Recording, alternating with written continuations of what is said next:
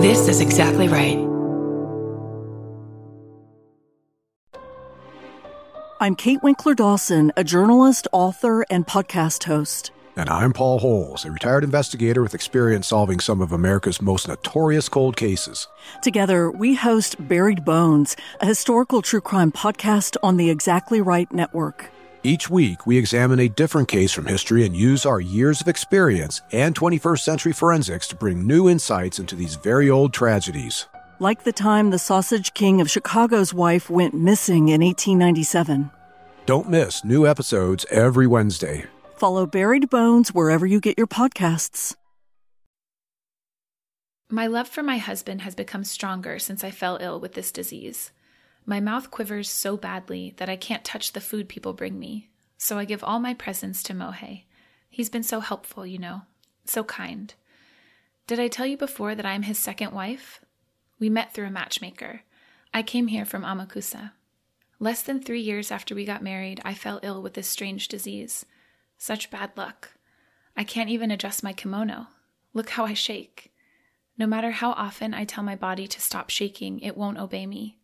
I can't control my own hands and legs. Whenever he comes here, my husband helps me adjust my kimono, muttering that I've become a helpless woman. Once he said I should wear underpants because my kimono kept falling in front, so he brought me long drawers and helped me into them.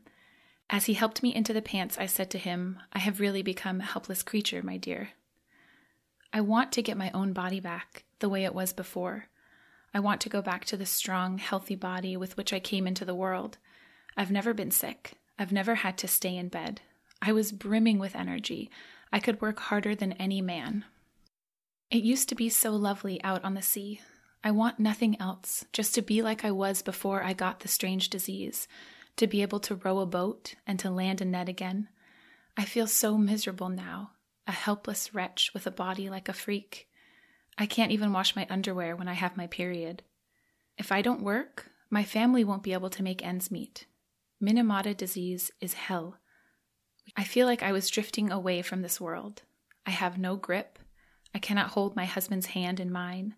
My arms shake so hard that I can't even draw my own dear son close to me. I might even bear this if I could go on living somehow, but I can't eat. I can't even bring the rice bowl to my mouth. I can't hold my chopsticks. When I walk, it's not like putting one leg in front of the other on the ground, but like floating on air. I am afraid. I always get the feeling that someone is trying hard to pull me out of this world, roots and all. I feel so lonely. You healthy people have no idea what it's like to lie in bed, sick and forgotten by all. My husband is the only person I can still rely on. He is my only hope. I love him so much that I'd give my life for him. God, I wish I could use my hands and legs again. I wish I could work again like I used to.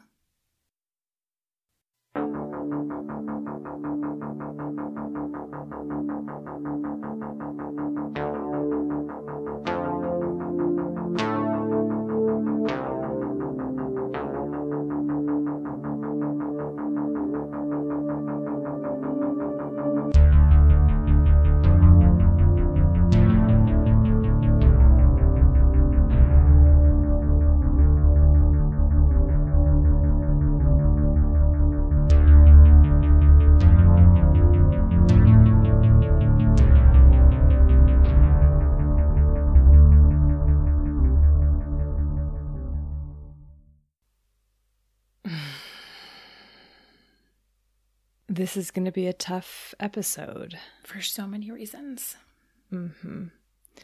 So that was excerpted from a book titled Paradise in the Sea of Sorrow by Ishimura Michiko. And that was a description, of course, of someone suffering from Minamata disease. Right. Also known as methylmercury poisoning. Hi, I'm Erin Welsh. And I'm Erin Allman-Updike. And this podcast will kill you. So today we're talking about Mercury. Mercury, yeah. It's a very big and very challenging topic for a number of reasons. Yeah, listeners, we have been just talking amongst ourselves about how much of a challenge this episode has been for us. Mm-hmm. Yeah. The biology has been a real struggle, trying to not only piece all of the complicated parts together, but be able to tell the story in a way that makes sense and is like easy for me to explain.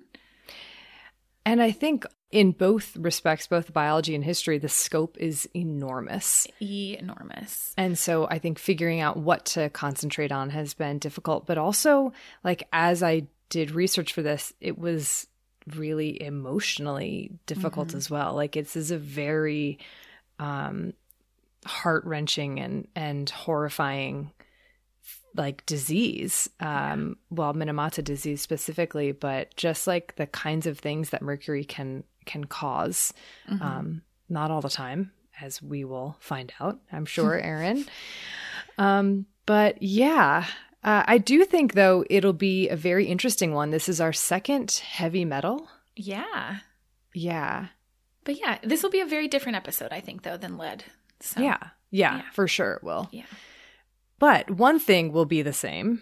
And that is that it's quarantine time. It is. What are we drinking this week? We're drinking Quicksilver. Quicksilver. It's the other common name for mercury. Do you know that I did not know that until we researched this episode? Really? I had no idea that that's what Quicksilver was a skate brand to me and a surf brand. It was a band from the 70s for me. I had I had my parents' old albums. Yeah, I did not. That is hilarious. Yeah. Anyways, what's in a Quicksilver? It is vodka, cucumber, lime, and a little bit of basil simple syrup, and a little splash of soda water at the end. So refreshing. And we will post the full recipe for this quarantini as well as the non-alcoholic placebo-rita on our website, thispodcastwillkillyou.com. Other business. We have a website. It's thispodcastwillkillyou.com. Yep. We have so many things there, from merch to bookshop.org to transcripts to all of the list of our sources. We now have a Patreon. We have so much available there. Check it out. Yeah, do it. Okay, should we get started on this episode? We should, right after this break.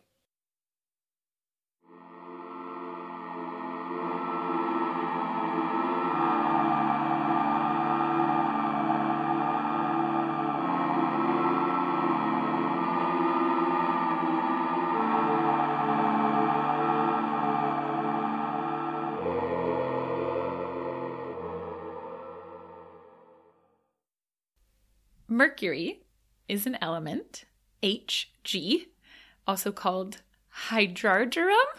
Something like that. There are too many like R's in that word. It's no wonder that it was changed to mercury, to be honest. And like Erin said already, also called Quicksilver. So this is a heavy metal that is naturally found in the Earth's crust. However, the majority of the sort of bioavailable mercury that we are exposed to as humans has been put into the mercury cycle, which we'll talk a lot more about very much later in this episode, from anthropogenic sources. Mm-hmm. Mostly the burning of coal, which releases mercury vapor, as well as gold mining, some various forms of gold mining, and a lot of other industrial products. Yep. So mercury, I'm sure that everyone is at least vaguely familiar with mercury because it is so fascinating to see, because it's the only metallic element that is liquid at room temperature and looks like it's something out of a sci-fi film. Absolutely. Totally doesn't look real. But this liquid form of mercury, as we'll find out, is certainly not the type of mercury that causes the most potential harm to humans or even other animals and wildlife. Yeah. So I want to just disclaimer, even though we kind of did already, there's a lot to cover when it comes to this like nitty-gritty of mercury. I hope that I do an adequate job. Let us try. So mercury comes in a number of different forms, and each of these different forms has a different level of potential toxicity to humans. The three overarching categories of mercury that you can be exposed to are elemental or metallic mercury. That's quicksilver. Inorganic mercury, which is mercury that is bound to like a chloride or a nitrite. This is what used to be used, not to step on your history toes, Erin, but as vermilion many, many moons ago. It's like a rock that is a color that was used for pigment. Mm-hmm. That's inorganic mercury. Don't worry, I'm not going to talk about it. Oh, good. And then there is organic mercury. Organic mercury is mercury bound to carbon and hydrogen. So these all differ in terms of both exposure, like how we get exposed to them, and also bioavailability, how much they can sort of disperse throughout our body and then cause damage. Mm-hmm. So let's go over the like broad strokes differences between these. And then we'll talk about how similar they actually are once they make it into your body. And then we'll go over the symptoms kind of organ by organ. Cool? Sounds good. All right. So elemental mercury, aka just plain Hg, that is the liquid metal.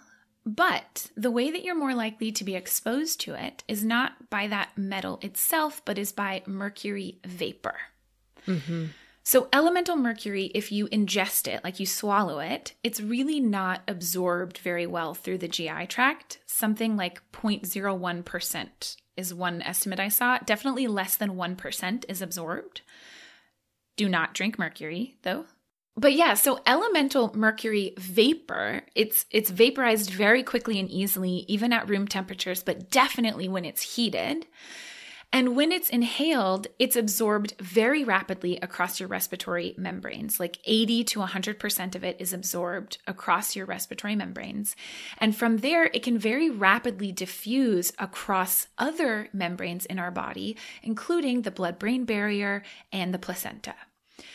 Additionally, mercury vapor has a relatively long half-life in our body, about 60 days. And so it hangs around for quite some time and can kind of build up, especially in organs like your brain. Mm-hmm. Okay. So that's elemental mercury and how we get exposed. Then there's inorganic mercury, which I'm not going to talk a ton about because it's probably the one that you're least likely to be exposed to. But these can be absorbed through the skin or the GI tract if ingested, but only about 10% of ingested inorganic mercury is actually absorbed. So again, it doesn't actually absorb very easily. And the fact that it doesn't absorb very easily just has to do with like binding? Like what exactly? Erin, listen, I asked for you to not ask me these difficult questions. I'm sorry, I couldn't resist. But yes, it's essentially that our intestinal membrane doesn't allow it to easily pass. And when we get into the next one, maybe that will make a little bit more sense. Let's get into it. Okay. Because then there is organic mercury. I'm going to spend a little bit more time on this. Organic mercury is formed when bacteria in the ocean or the soil or our waterways take inorganic mercury, like metallic mercury or inorganic mercury ions. And what they do is they methylate it, which means they add a carbon and some hydrogens. And when mercury is just floating around as an ion or as a metal, it's not very bioavailable. It's not like attractive for plants or animals. Like they can't use it when it's just in that form. But now all of a sudden it's connected to a carbon atom. Now it's very bioavailable. So this methylmercury can be used by plants, can be taken up by plants, and then those plants can be eaten by little fish that will hold on to that mercury. And then larger fish will eat those fish and on up the food chain. And this process is called bioaccumulation, where that mercury stays within the system. And by the time it makes its way up to predatory fish like tuna, sharks, swordfish, or other large-bodied ocean predators especially, you can have very, very high levels of this methylmercury in their muscle. Right, which is why there are all those warnings about how much canned tuna you're supposed to eat and so on, the whole biomagnification. Exactly. Question. It's going to be a hard one? Maybe. Okay. Why/how do bacteria do this? Great question. Bacteria are phenomenal in general at making inorganic nutrients into organic nutrients and therefore available. That's what they do with nitrogen. That's what they do with phosphorus. That's what they do with all kinds of different ions. And that's the best answer I'm going to be able to give you. Oh, okay. Okay. Gotcha. But yeah, that's like what they do. That's like their point, not their point, but that's like a huge part of the contribution of bacteria and fungi who do this in the soil as well, to the sort of nutrient cycling in the environment. So that's how methylmercury exists. And then, of course, we eat a fish and now we're exposed to it. So methylmercury, this organic mercury, is by far the largest contributor to our general exposure to mercury as humans, not only because we're exposed to it through the consumption of things like fish, shellfish, etc., but also because it is almost 100% absorbed through the GI tract, in addition to potentially being absorbed through the skin or inhalation if you were to be exposed that way. Mm-hmm. So it's of the forms of mercury, it's probably the most easily absorbed, especially through the GI tract. And once it's absorbed, it can very easily and readily distribute it itself throughout the body. It can cross the blood-brain barrier and placenta, and we'll talk a bit more about how it does that in just a minute. And even more concerningly than elemental mercury, the half-life of methylmercury in the body is longer. It's 70 days or sometimes longer. And the way that it's excreted is different. So it's excreted in our feces. It has to be conjugated in our liver, and then we have to poop it out. Whereas other forms of mercury, like inorganic and elemental mercury, we actually excrete in our urine. Huh. Yeah. Isn't that interesting? That's very interesting. Mm-hmm, mm-hmm. So that's all the different sort of forms of mercury and how we get exposed to them. And the difference is in how much of the mercury you're exposed to is going to actually make it into your body. I will also note there's a lot of other forms of organic mercury besides methylmercury, some of which are even more toxic, like diethyl or dimethylmercury. Yeah. But in general, in fish, for example, by far the most common one that you're going to be exposed to is methylmercury. That's what is most common in the environment. The other forms tend to be produced in industrial settings rather than by bacteria in the environment. Okay, gotcha. Mm-hmm. All right, so now that we know all of that, what does it actually look like when this mercury does get into our bodies? What happens and why does it make us so sick? So again, here there's a lot of complication. And what I'll say up front is that if anyone remembers our lead episode, a lot of the mechanisms of how mercury causes toxicity are not very dissimilar to lead. But the difference was that in lead, there's like kind of one very compact story. Like lead binds to a specific enzyme that then blocks heme synthesis and causes anemia. With mercury, because of what it does, it has a much broader effect, and therefore it's more difficult to pinpoint the precise mechanism, if that makes sense, of toxicity. Yes. So I'm just going to kind of look at the broad strokes, and I think that we'll understand a lot of it. So in all of the various forms, once you're exposed to mercury, once it gets into our bodies, it generally exists as a positively charged ion, a cation. So either Hg plus or Hg2 plus, or even methylmercury itself is a positively charged molecule. And because it's positively charged, like all positively charged ions, they have an affinity for negatively charged things. In our body, that means proteins and some amino acids. Uh-oh. So yeah, uh-oh is right. And so lead does the same thing. Lead exists as a positive ion and binds to certain proteins.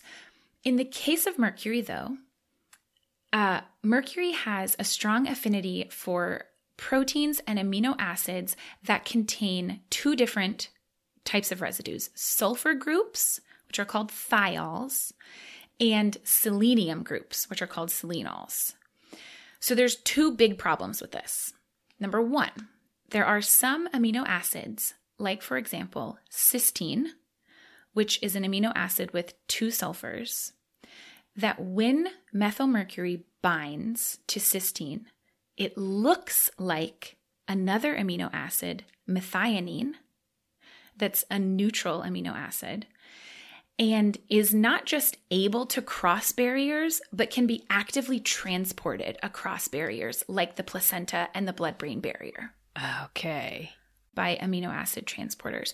So not only can this ion itself potentially cross these barriers, once it connects with cysteine, it can be transported. Like, oh, hey, you look like methionine. Come on over. We need you. Mm-hmm. We're going to use you to build this fetus, or we're going to use you and like deposit you in the brain right now. Oh my gosh. So that's bad. The other thing, because that kind of tells us that's how it gets into these structures. What does it do once it's there? Like, why is that so bad to have mercury instead of actually methionine? Right. By binding to not just cysteine, but a whole suite of proteins, amino acids, and enzymes, what mercury does is it causes a cascade of downstream effects. It basically interrupts the actions of these various enzymes or proteins. And like I said, it's not just one. It's not just cysteine. There's a whole bunch of enzymes that have either sulfur or selenium groups on them. So one of the principal effects seems to be that an increase in mercury leads to a decrease in the antioxidant ability of our body. So a lot of the damage that occurs in mercury toxicity is due to reactive oxygen species. So basically, mercury is blocking enzymes that normally help fix oxidative damage, and it blocks their ability to do so. It's like, boop, you can't fix this. And so now there's just this free-floating reactive oxygen that can cause a lot of damage. And when you combine that with its ability to cross these important membranes like the blood-brain barrier and the placenta, you get oxidative damage in structures that can't easily be repaired. That makes a lot of sense. I'm glad, because it took me a long time to understand it. I mean, it's really complicated. And these are things I haven't thought about, like oxidative stress and so on, is like, that's nitty gritty. But it's very nitty gritty. And so this is just because the mercury ion, once it's in you, is attracted to, it's binding to these negatively charged things and sort of replacing their function or preventing them from functioning the way they should. Okay. Precisely. Exactly. Yeah, exactly. And it can do that on so many different sort of proteins and enzymes. Yeah, so it's very bad. And so this is why systemic symptoms. And why so many of the symptoms, like we'll see, are neurologic. Right. Because once it gets into the brain, it can kind of just stay there for quite some time. Bound to these proteins and enzymes. So the symptoms, in some ways, do depend on the form of mercury that somebody is exposed to. But what they really depend on is where that mercury goes and potentially accumulates. And so that also depends on whether the exposure is a whole bunch of mercury all at once, like acute toxicity, or a smaller amount of mercury over a longer period of time, or chronic toxicity. So I'll kind of go through very briefly organ system by organ system, because since we're exposed to these different forms of mercury in different ways, they tend to have most effects on certain organs, if that makes sense. Mm-hmm. But the truth is that any of these forms of mercury can potentially cause any of these types of symptoms, right? Because once it's in your body, it all acts relatively similarly. Right. That makes sense. There are still some subtle differences, but... All right. So let's talk about our lungs first. You're most likely to be exposed to mercury in your lungs through mercury vapor, which is mostly elemental mercury. This happens most often in industrial or occupational settings.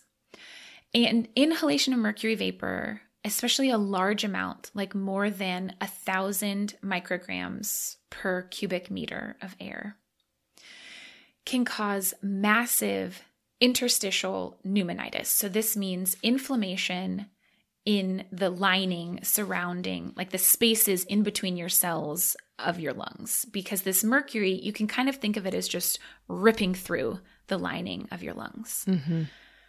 So you'll have all this inflammation, which will lead to a pretty severe cough because of all this fluid, a lot of chest pain because that fluid is going to irritate the whole lining of your chest, difficulty breathing.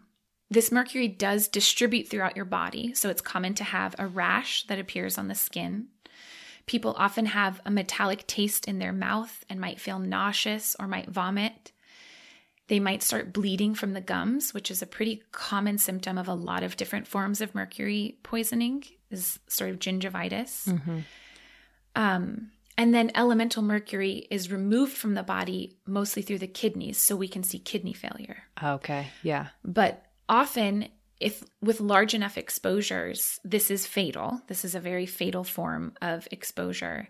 And the death tends to be due to respiratory failure, especially in the case of children who are exposed to large quantities of elemental mercury vapor.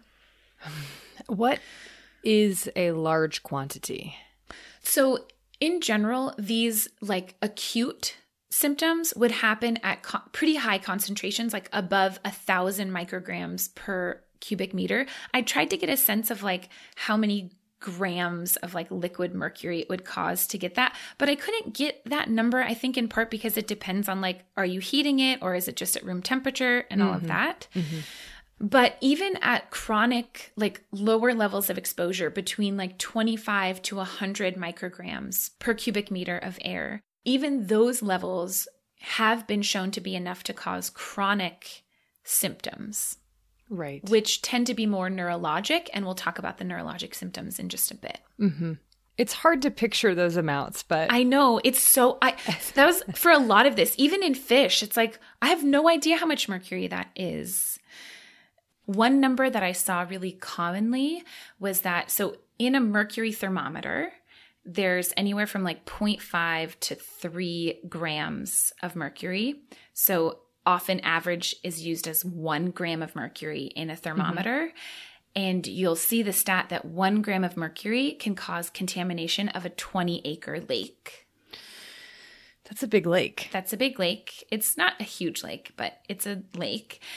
And that stat is true, but with the caveat that that number comes from the annual deposition of mercury in a lake in Minnesota, I believe it was Minnesota, where about 1 gram of mercury was deposited over the course of a year, and those fish then had high levels of mercury, like unacceptably high levels. So it's true, but it's not like if you just took a thermometer and broke it and dumped it in a lake, then you would contaminate all those fish, because it's a process that takes time, and if you just dumped a bunch of mercury, most of it wouldn't actually find its way into the fish. Right. But over time, that amount of mercury would in fact work its way up the food chain. Does that make sense? Okay. That makes sense, yeah. So then let's move on to the GI tract. Inorganic mercury is probably one of the most, maybe not the most common, but it's associated with pretty strong GI symptoms if you are exposed. But again, any form of mercury can cause symptoms like this. So GI symptoms are things like very severe abdominal pain, nausea, vomiting, bloody diarrhea. I did find that in the case of inorganic mercury, ingestion of 1 gram or more can be lethal, either due to kidney failure or cardiovascular collapse. Because again, even though only about 10% of it is absorbed, if that then makes it into your heart, it can cause damage there as well. Okay. The other thing too is that inorganic mercury is something that can be present in most places. This is not legal, but it can be present in skincare or makeup products, especially skin lightening products. So that is very dangerous because inorganic mercury can be readily absorbed through the skin much better than the GI tract. And then, of course, there is the nervous system symptoms, which we most strongly associate with methylmercury poisoning, or what we heard about in our firsthand account, Minamata disease. But again, especially in terms of like long-term chronic exposure to low levels of mercury vapor or other forms of mercury can certainly cause these same neurologic effects. And just like with the other forms, exposure to a very large dose, an acute poisoning, is often fatal. But what's much more common is that people are exposed to low-level or moderate-level doses over longer periods of time. And then this methylmercury is able to build up in the nervous system and cause these effects. So in adults or children who are exposed to methylmercury, these symptoms can take months to manifest. And what tends to happen is that the peripheral nervous system is largely involved, but then the central nervous system, so like the brain, also then can become involved. So early, it might be things like sensory impairments, not being able to feel things the way that you could before, or paresthesias, which are those feelings of like a burning sensation or a tingling, maybe a numbness or like a pinprick sensation, any of those. Tremors, like we heard in our firsthand account, are very common. And those are all mostly peripheral nervous system effects. But then as it affects your central nervous system, you can have ataxia, which is difficulty walking because you can't coordinate your limbs. This numbness and weakness. You can have also rigidity in your muscles because the nerves are not firing correctly. You can have dysarthria, which is difficulty speaking because you can't coordinate the muscles of your mouth. You can also have things like memory loss, dementia, blurry vision or loss of vision, loss of hearing. So this can affect any part of the nervous system. And so especially in the case of large exposure or continued chronic exposure, this can lead to death in kind of any number of ways, from respiratory collapse because you've impaired the nerves that are involved in breathing, or in the brain, like your respiratory drive. It can lead to cardiovascular collapse. Even though methylmercury is primarily not excreted by the kidneys, it still does have major effects on the kidneys, so it can lead to renal failure. It's a pretty devastating disease. It is, absolutely devastating. Yeah. And then, of course, methylmercury also affects the developing nervous system of a fetus. And so it can cause abnormal development in a number of different ways. It can lead to congenital blindness or deafness. It can lead to an inadequately developed brain or an incompletely developed brain, so microcephaly. It can lead to difficulties with walking or speaking. It can lead to a syndrome that looks a lot like cerebral palsy, which is like exaggerated reflexes, involuntary movements of the limbs. Limbs are often rigid, things that look kind of very similar to what exposure to methylmercury would look like in an adult, but that happen congenitally, essentially. And that's, of course, if the baby survives, because large quantities of methylmercury exposure can also cause fetal demise as well, and pregnancy loss. So it's pretty horrific. Yes. That's all I have for the biology, Erin. It's a downer of an ending. I mean, it's a reality, though. It is, yeah. And the thing that's, I think, just so much worse, I don't know if that's even the right word, but there's not really anything that we can do, especially in the case of methylmercury poisoning. If exposure is from metallic mercury vapor, you can use chelators, which are essentially a way to help bind that mercury and help us excrete it faster. But chelators don't really work to treat inorganic or especially organic mercury poisoning. So there's not much that you can do. And especially in the case of this neurologic damage, it's permanent. You've destroyed those neurons. So. Yeah. So, Erin. How in the heck did we get here to this point? I mean, I probably won't be able to answer that question, but I will at least touch on some, I think, pretty important things in the history of mercury. Okay. Let's take a quick break first.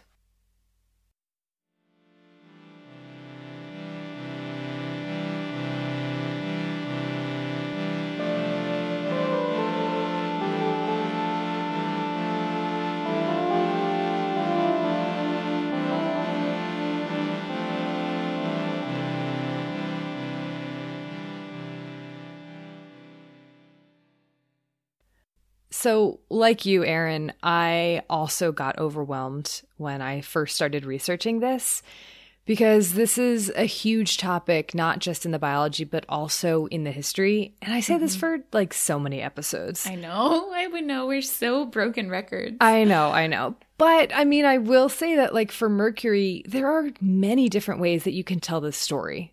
There's so many different things you could focus on. Like you could focus on the role of Mercury in mining, the impact that Mercury has had on trade, Mercury in chemistry, in alchemy, in religion, occult practices. And then there's, of course, the role that Mercury has played in the history of medicine. So like the development of the mercury thermometer and how crucial that was. Mercury used to treat syphilis and gonorrhea and other conditions. We've talked about that. And mercury used in dentistry. I mean, it just like goes on. And then there's the darker side of mercury and its toxicity, especially in occupational exposure or industrial exposure. So miners experiencing symptoms due to chronic exposure, hatters exposed to mercury vapors, giving rise maybe to the Alice in Wonderland Mad Hatter character. And then, of course, there's these many accidental and intentional cases of mercury poisoning through ingestion. And the story of mercury is not just super broad, it's also quite deep, right? Because humans have been working with mercury since the early days of civilization, using it for all of these things I've already mentioned. It got its name, after all, from the Roman god Mercury, who was the Greek god Hermes. Couldn't resist throwing a little bit of ancient Greek or ancient Roman trivia in here. We've got to have at least a touch. At least a touch. But instead of trying to tackle the entirety of Mercury and its role in human culture and society, I decided to focus specifically on one particular area. And that is Minamata disease and the horrible circumstances surrounding it.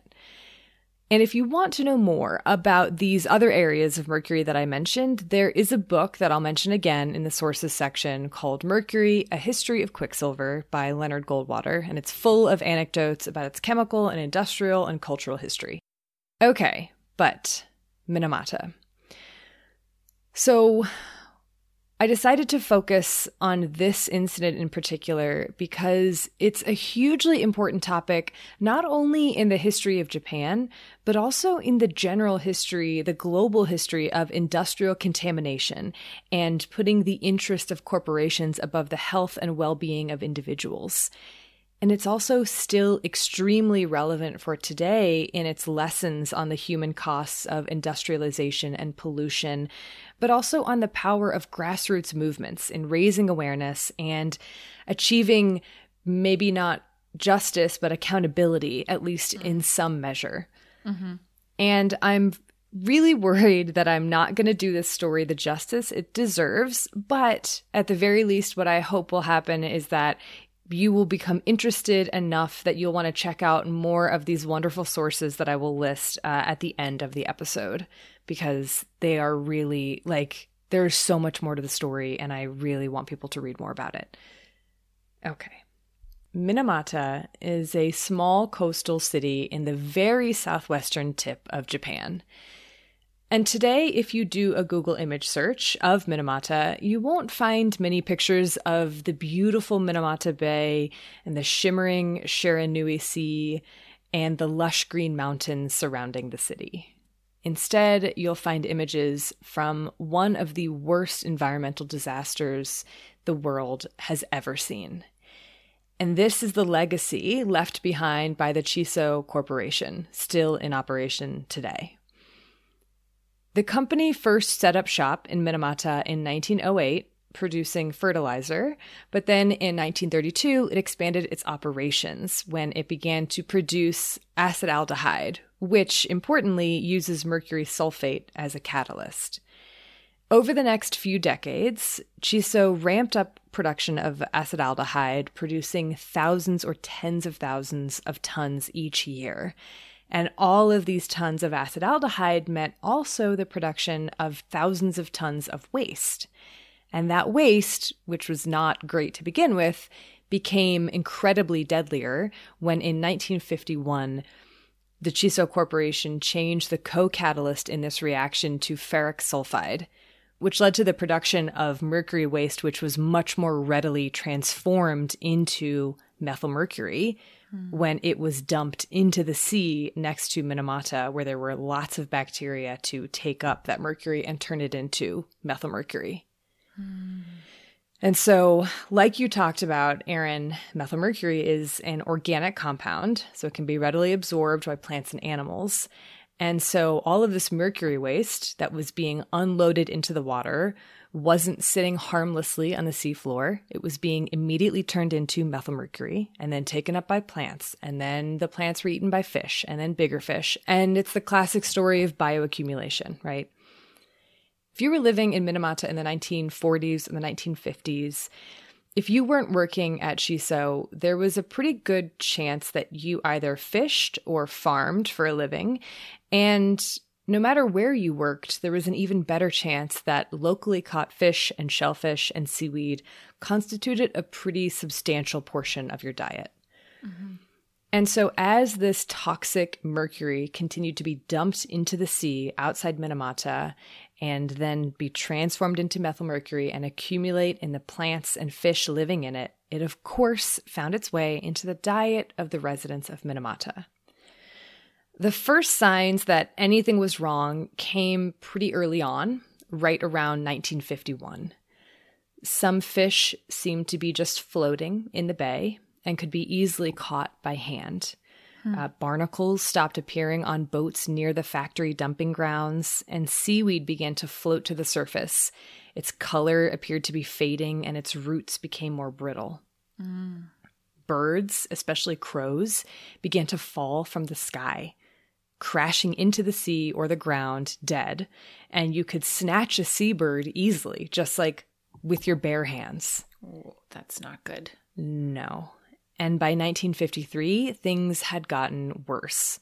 More fish began acting strange, swimming in a bizarre way in the thick, greasy, stinking patches of water outside the factory that people compared to like turning the sea into a swamp. It was so thick. And people were finding their nets emptier and emptier. Seaweed began to disappear, and you couldn't find shellfish anywhere close to the shore. But the most noticeable change, the thing that would really kind of sound the warning bells, was the cats of Minamata.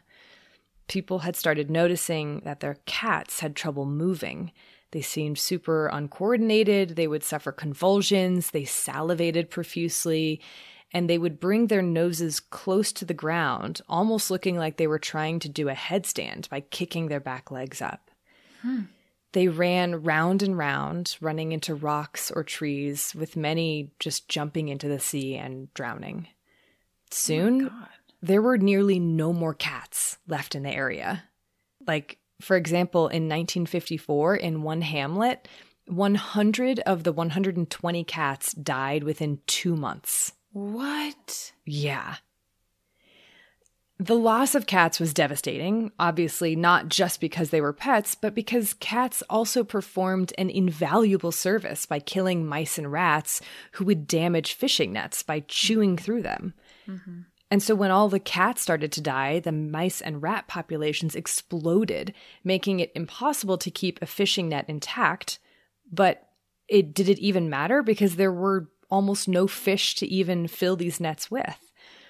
Between 1953 and 1955, fish catches went from 490,000 kilograms a year to about a third of that, 183 kilograms a year. Whoa. But it wasn't just the fish and the birds and the seaweed and the cats that had started showing worrying changes. It was also the residents of Minamata. Several people began developing problems walking or talking or getting numbness or in their fingertips or shaking in their limbs, tunnel vision, and they went to the hospital to receive a diagnosis of anything ranging from Japanese encephalitis to alcoholism, anything other than mercury poisoning, before many of them died. But it took a few years of this before anyone recognized that what they had on their hands was not some Japanese encephalitis or whatever. It was an outbreak of an unknown, debilitating, and often deadly disease. Mm-hmm. In 1956, 2 young girls, sisters, were brought to the hospital by their mother after they began showing trouble walking and talking.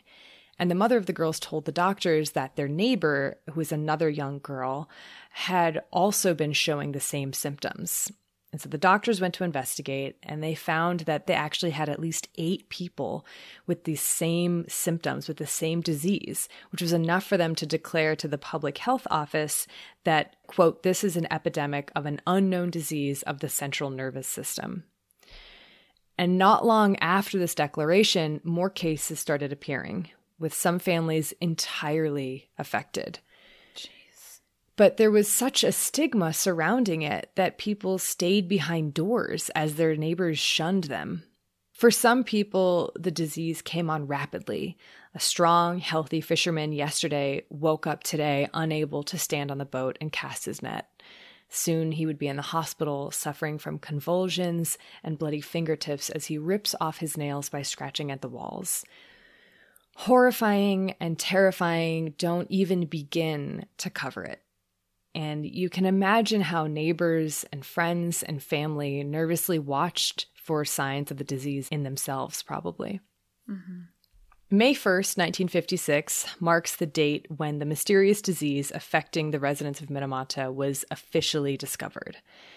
But the doctors didn't yet know what the disease was or what was causing it, which meant that they could do nothing to prevent it. City authorities went to the homes of people who had come down with this disease, and they ordered them out, forcing some into isolation so that they could disinfect, like spray the entire house, which only furthered the fear and stigma associated with it. After interviewing the patients, many of which were from fishing families, the people in charge of the investigation came to the conclusion that it was likely something from the seawater. Mm. But they weren't sure exactly what it was, although immediately several heavy metals were proposed. Okay. But these surveys tended to be super focused, which kind of led to this picture of Minamata disease as just one thing, like the most extreme cases. Mm. And it overlooked the people who had less severe symptoms, which ultimately meant that they weren't recognizing the extent of the exposure, both in terms of like the number of people impacted and like the scope of disease symptoms, but also how widespread it could be geographically. Right. But it's also not as though narrowing down the cause was like super duper easy. The Chiso Corporation was dumping a lot of chemical waste into Minamata Bay.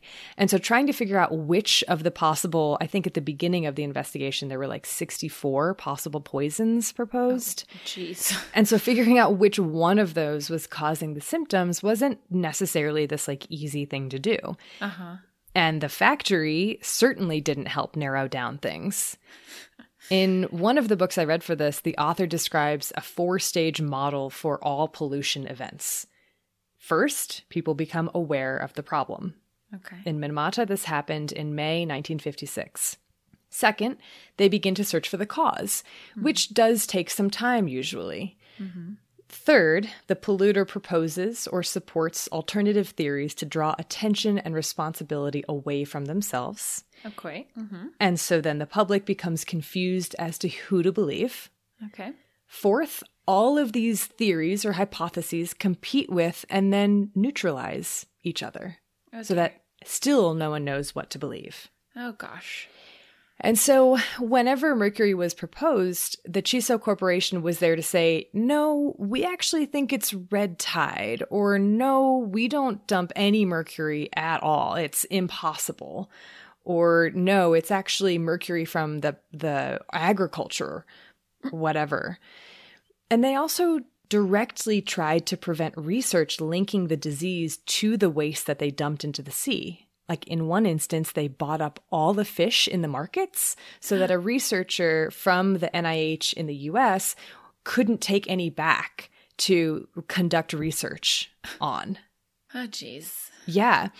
And in 1958, they changed the dump site from Minamata Bay, from the sea, to the river to try to mislead the investigations that were going on at the sea dump site, which actually led to only more widespread exposure because people started showing up with Minamata disease like farther away. Yeah. If anything, that's just going to show more support. Like if you move your dump site, then you're going to move where people get sick. Yeah. And people are going to get sick in your new dump site. I mean, wasn't good forethought on their part. But like if there were forethought, then maybe there would have been no methylmercury poisoning in the first place. What a concept, Erin. What a concept. But one of the most egregious things they did was they hid the results of experiments that the Chiso hospital doctor had done, which conclusively showed that they were responsible for the waste.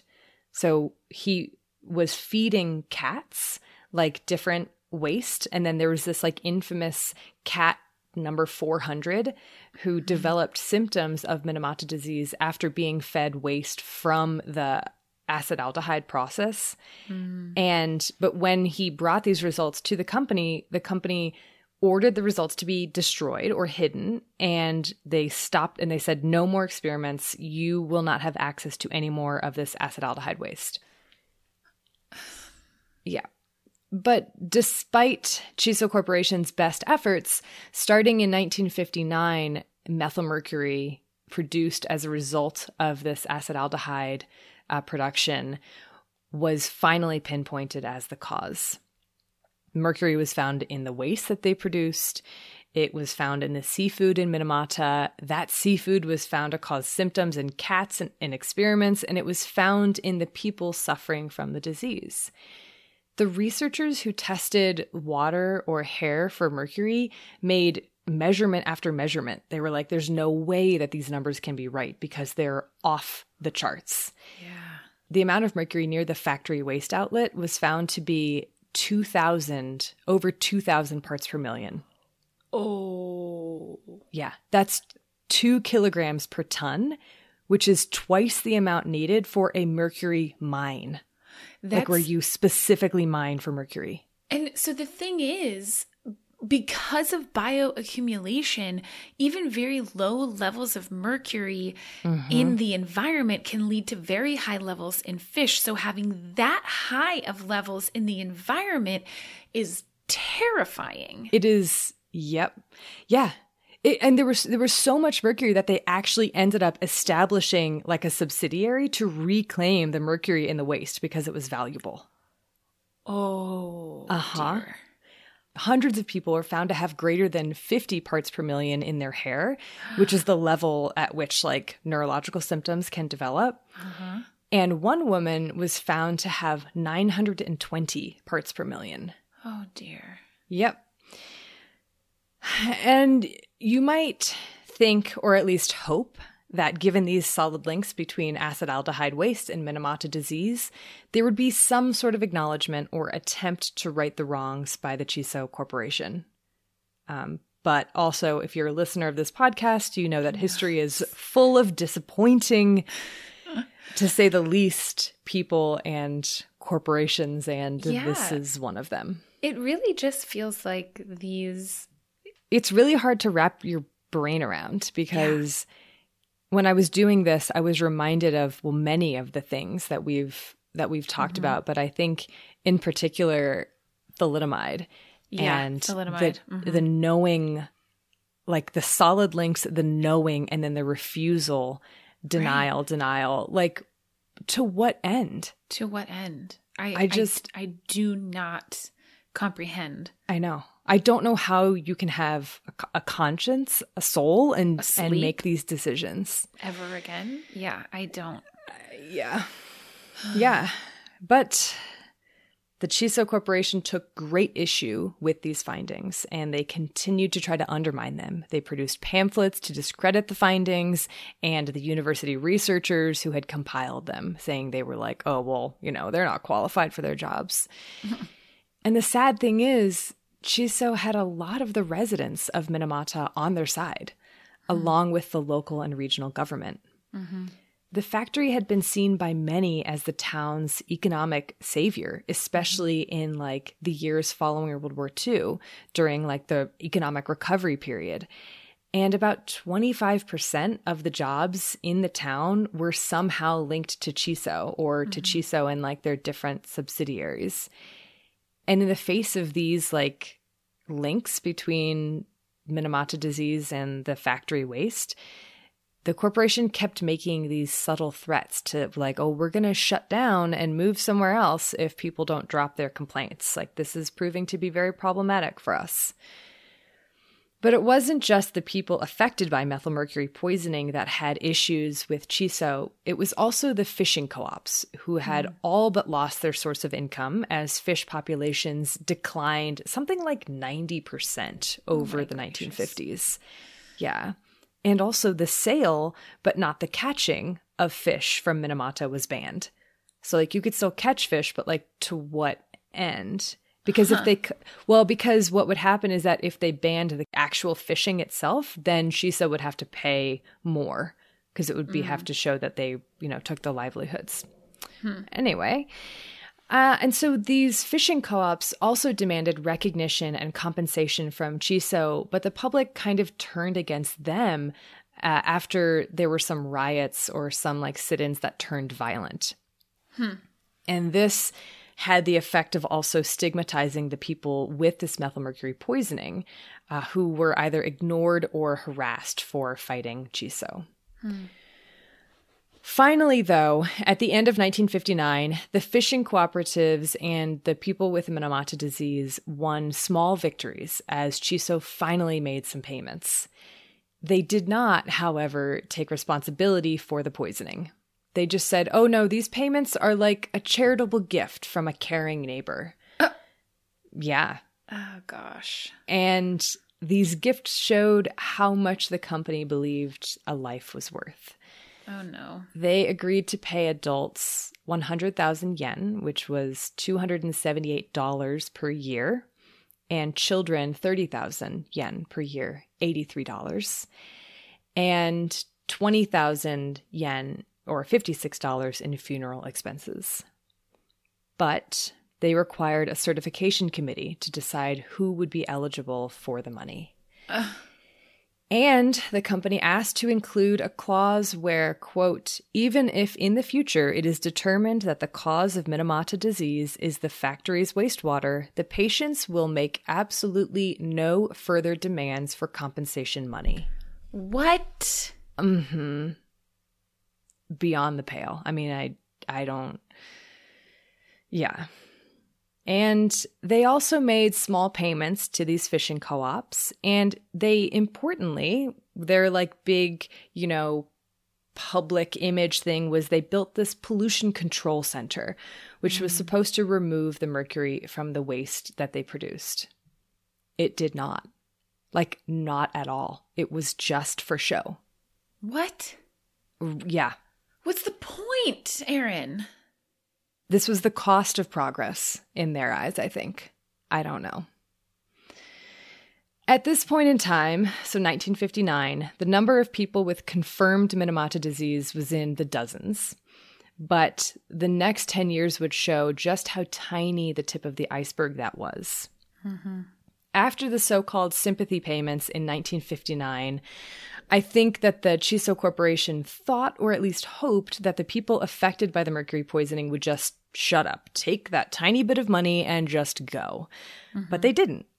This decade from 1959 to 1968 is sometimes called the Decade of Silence, or the Decade of Isolation in the history of Minamata disease, but that's kind of a mischaracterization. If there was silence, it wasn't from the people who were suffering from the disease. It was from the government or the Chiso Corporation, and also from many of the non-affected citizens willfully ignoring this massive environmental disaster. But no matter how much they closed their eyes or plugged their ears, the problem wouldn't just go away. Even though the payments had been made and the ridiculous waste cleanup program had been constructed and no one was eating fish anymore, the disease itself didn't go away. Yeah. It appeared to be spreading. And part of this was when doctors began to recognize congenital cases of Minamata disease in the early 1960s. Mm-hmm. Since the early 1950s and into the 1960s, rates of miscarriages, of stillbirths, diagnoses of cerebral palsy, and other congenital defects had soared through the roof. For example, the normal background rate of cerebral palsy was estimated to be about 0.2 to 0.6%, but in affected areas, that had gone up to 7.46%. What? Yeah. Doctors began to suspect that these children had been poisoned by mercury in utero, and hair samples, breast milk samples, and umbilical cord samples all supported this. Another fight then happened to get these congenital cases of Minamata disease to be recognized, and eventually they were, but again, only for those tiny payments. But throughout the 1960s, other things were happening on a national scale that would help turn the tide for the people with Minamata disease. So, like I said, in the 1950s, especially once Chiso Corporation's role in the poisoning was made clear, the victims of the mercury poisoning didn't receive a whole lot of public sympathy. But in the 1960s, 3 other major pollution cases had come to light. Air pollution in Yokkaichi City, leading to a lot of asthma, cadmium poisoning in Toyama Prefecture, and the second Minamata disease in Niigata Prefecture north of Tokyo. So it was like basically Minamata take 2 from another factory, also leading to methylmercury poisoning. Oh. These 3, along with the mercury poisoning in Minamata, are called the Big 4 pollution cases. And several lawsuits had already begun for the other 3 in the 1960s, which then gave hope to the people affected by Minamata disease that maybe they could finally get some small piece of justice. Mm-hmm. And in 1968, the government announced their official findings that the Chiso Corporation was responsible for producing the waste that led to widespread methylmercury poisoning in and around Minamata. And it was only in this same year, in 1968, 12 years after the disease was first recognized, that the Chiso Corporation finally stopped dumping mercury into the sea outside Minamata. They did it for 12 years. They continued to pay people. Right. But said, oh, we put this pollution cleaner upper, and so there could not possibly be a case after 1960 once we built this thing. Erin. That's 12 years of knowingly poisoning human beings. Mm-hmm. Like, that was the price of progress. It's very hard. Yeah. These sympathy payments were not seen as like accountability or responsibility. They were just damage control. Like, how much money do we need to throw at this? What's the least amount of money we can throw at this to make the problem go away? Right. That's, I feel like, what it always is. Mm-hmm. And the people impacted by the disease were not going to accept that anymore. With these other pollution events and the incredible grassroots work done by people such as Ishimure Michiko, who's the person who wrote the book, Paradise in the Sea of Sorrow, which is, by the way, one of the best books I've ever read, I think. Like, it was absolutely... Her writings are so beautiful and so impactful, and it is... I just want everyone to read it. It was unbelievable.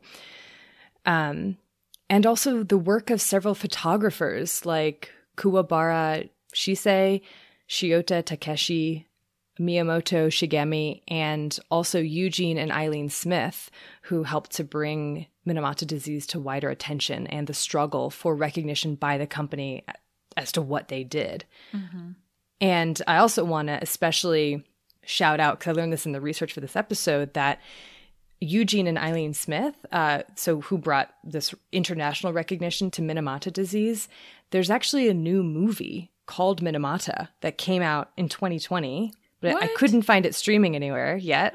About Eugene Smith, who was a photographer for life, who basically invented the editorial photo essay. And his and Eileen's book is titled Minamata, is beautiful and incredible, and it's like groundbreaking. Wow.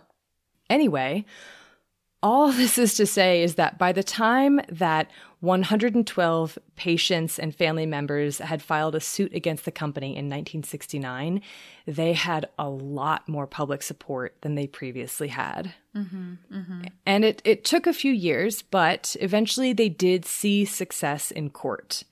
It wasn't perfect, but it did force the Chiso Corporation to pay more, and it also held them responsible legally for the poisoning.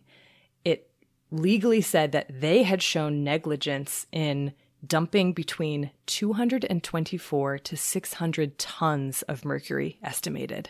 That is not only massive amounts, but a massive range that is terrifying. Right. So 224 is definitely like, those are not the Chiso Corporation's estimations, by the way, but it is thought to be at least 224. That's... And so when you said that thing about the one drop of mercury from, or like that little bit of mercury from a thermometer. Yeah. Yeah. But there would still be a certification committee, and this committee excluded a lot of people who had less severe symptoms, like who didn't display the classic methylmercury poisoning symptoms. But still, it was a big step forward.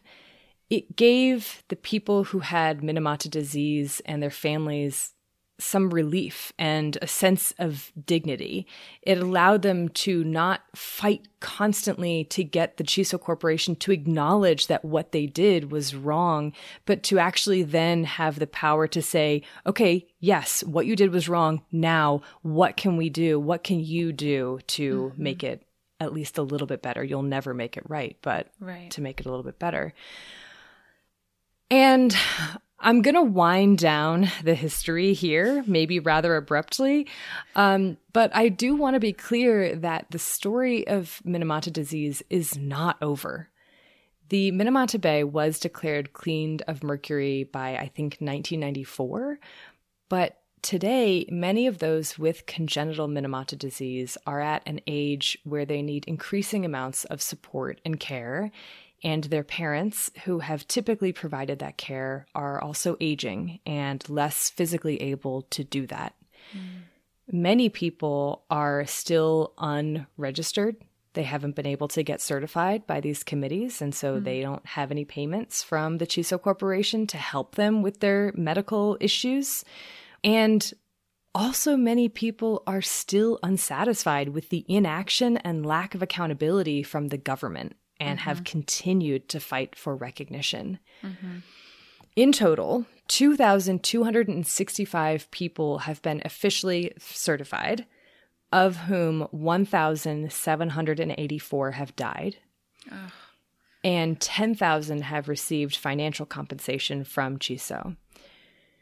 More recently, it has been suggested that calling Minamata disease a disease rather than a criminal poisoning hides the truth. It doesn't place the responsibility at the feet necessarily at the Chiso Corporation. The history of this criminal mercury poisoning by the Chiso Corporation in and around Minamata has led to the creation of an entire field of study. It has inspired plays, poems, and songs. It was impactful in the democratization of Japan. It helped turn the tide for corporate accountability, and it revealed this power of grassroots movements. And we cannot afford to ignore or forget what happened in Minamata because it's going to keep happening. Maybe it won't be methylmercury poisoning, although it probably will also be that. And there definitely have been instances of mercury pollution since Minamata. But there's also a good chance it could be something similar. Like, what about climate change and the large-scale destruction of our planet? What is the true cost of progress? There's a great quote from the book Minamata by Eugene and Eileen Smith. The morality that pollution is criminal only after legal conviction is the morality that causes pollution.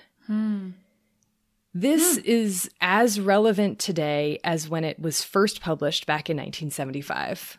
Like, I can't emphasize enough how so many corporations are not being held accountable for what they're doing to the planet. And so I really, really encourage everyone to learn more about this, about Minamata. Read Paradise in the Sea of Sorrow by Ishimura Michiko, or Minamata by Timothy George, or the photo essay book by Eugene and Eileen Smith, or watch the documentary Minamata, The Victims and Their World, because there is so much more to the story than what I've gone through here.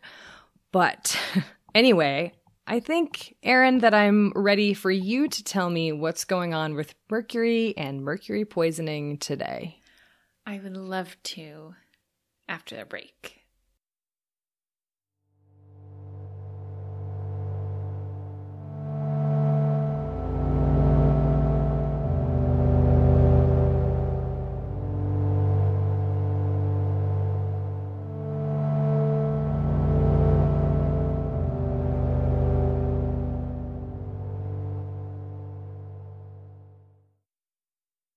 So I try always in these sections to talk about numbers, right? Like in this case, it would be, do people still get mercury poisoning? How many?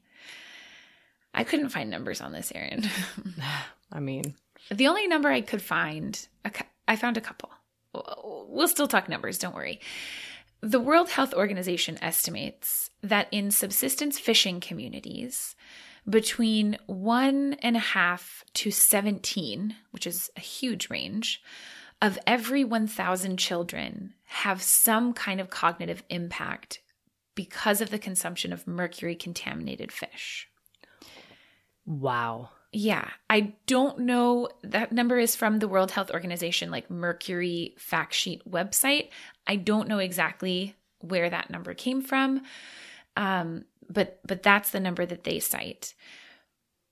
If we look at the potential for occupational exposure, which we know is great in certain industries, especially in artisanal and small-scale gold mining, I found a paper from Environmental Health Perspectives from 2014 that was a review on the health effects of mercury in these artisanal and small-scale gold mining communities. They cited that globally 15 million people participate in this type of gold mining across 70 different countries, which is a way bigger industry than I realized. Yeah. And they didn't have numbers like what percentage, of people have signs of mercury poisoning or anything like that. But they did say that this paper was kind of a review of papers that have looked into it, and mercury exposure at very high levels is found and causing potential health problems. So it's still not numbers, but at least you get a sense of the potential scale. Mm-hmm. But the thing is that it's not just occupational exposure, right? And it's not just subsistence farming communities. Everyone is exposed to mercury. If you've ever eaten a fish or a shellfish, if you've ever eaten grain, you've probably been exposed. It's everywhere. So what I want to focus on instead is how much mercury are we talking about in the environment, and where is this mercury coming from? So I mentioned at the very, very top, like 3 hours ago in this episode, that mercury is found naturally in the Earth's crust. And there is a natural mercury cycle where mercury is released from things like geothermal vents, from volcanic activity, from biomass that's burned during fires. This happens normally.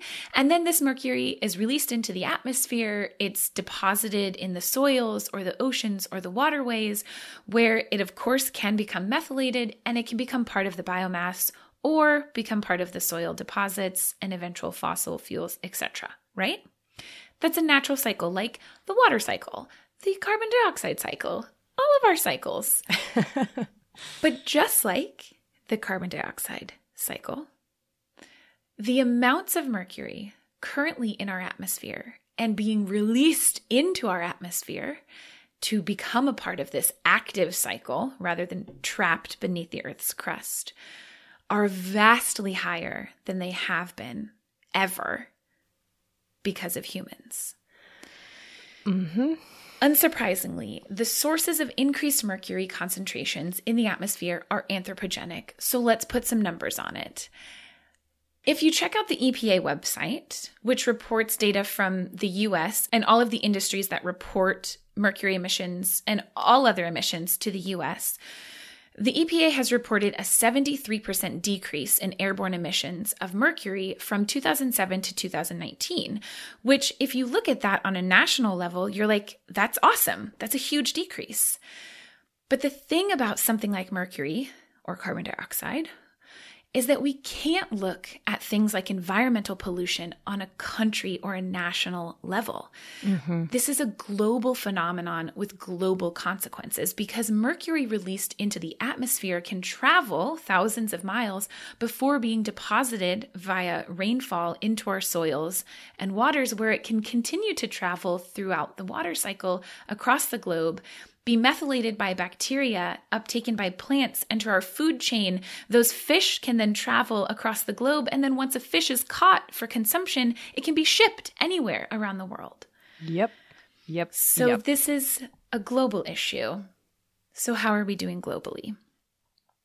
A UN report from 2018 estimated about 2,200 tons, that's 2,200 tons of global emissions of mercury in 2015. This is an increase of 20% from 2010. Okay. Mm-hmm.